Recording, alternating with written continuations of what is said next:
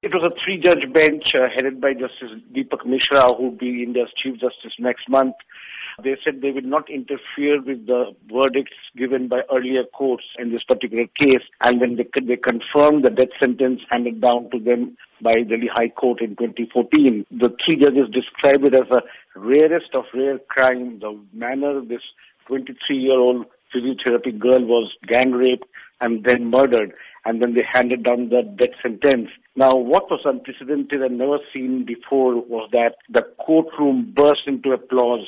People were clapping, including fellow lawyers. They were all up in applause. It was a reflection of the national outrage that has been building up, especially over this case, and which has become a rallying point against atrocities on women. The defense lawyers have, of course, said that they would challenge the verdict, but which seems to be a very rare chance that they will get a proper hearing. Understandably, this has been an extremely emotional roller coaster for the victim's mother.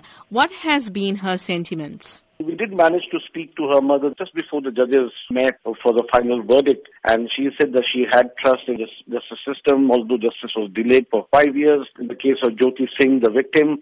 But she said she was confident that the rapist would get the death sentence. And while the judges were reading out the injuries that the girl suffered during her gang rape, she sat there weeping. When they came out, the father seemed more composed.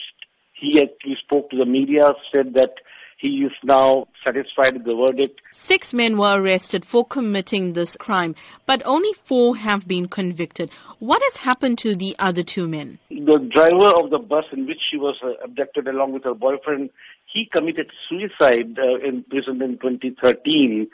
And the 4th man, who was actually a juvenile, and he was sent to a reformation home for 3 years and was released in December 2015. Now, I spoke to Maneka Gandhi, the Women Welfare Minister. She says that she is now going to campaign for laws to bring punishment for juveniles under adult laws because they cannot be allowed to get away free like it has happened in this case. Now, the sheer brutality of the case shocked the world with several protests being held across India, particularly in Delhi. So has the situation improved after these mass protests?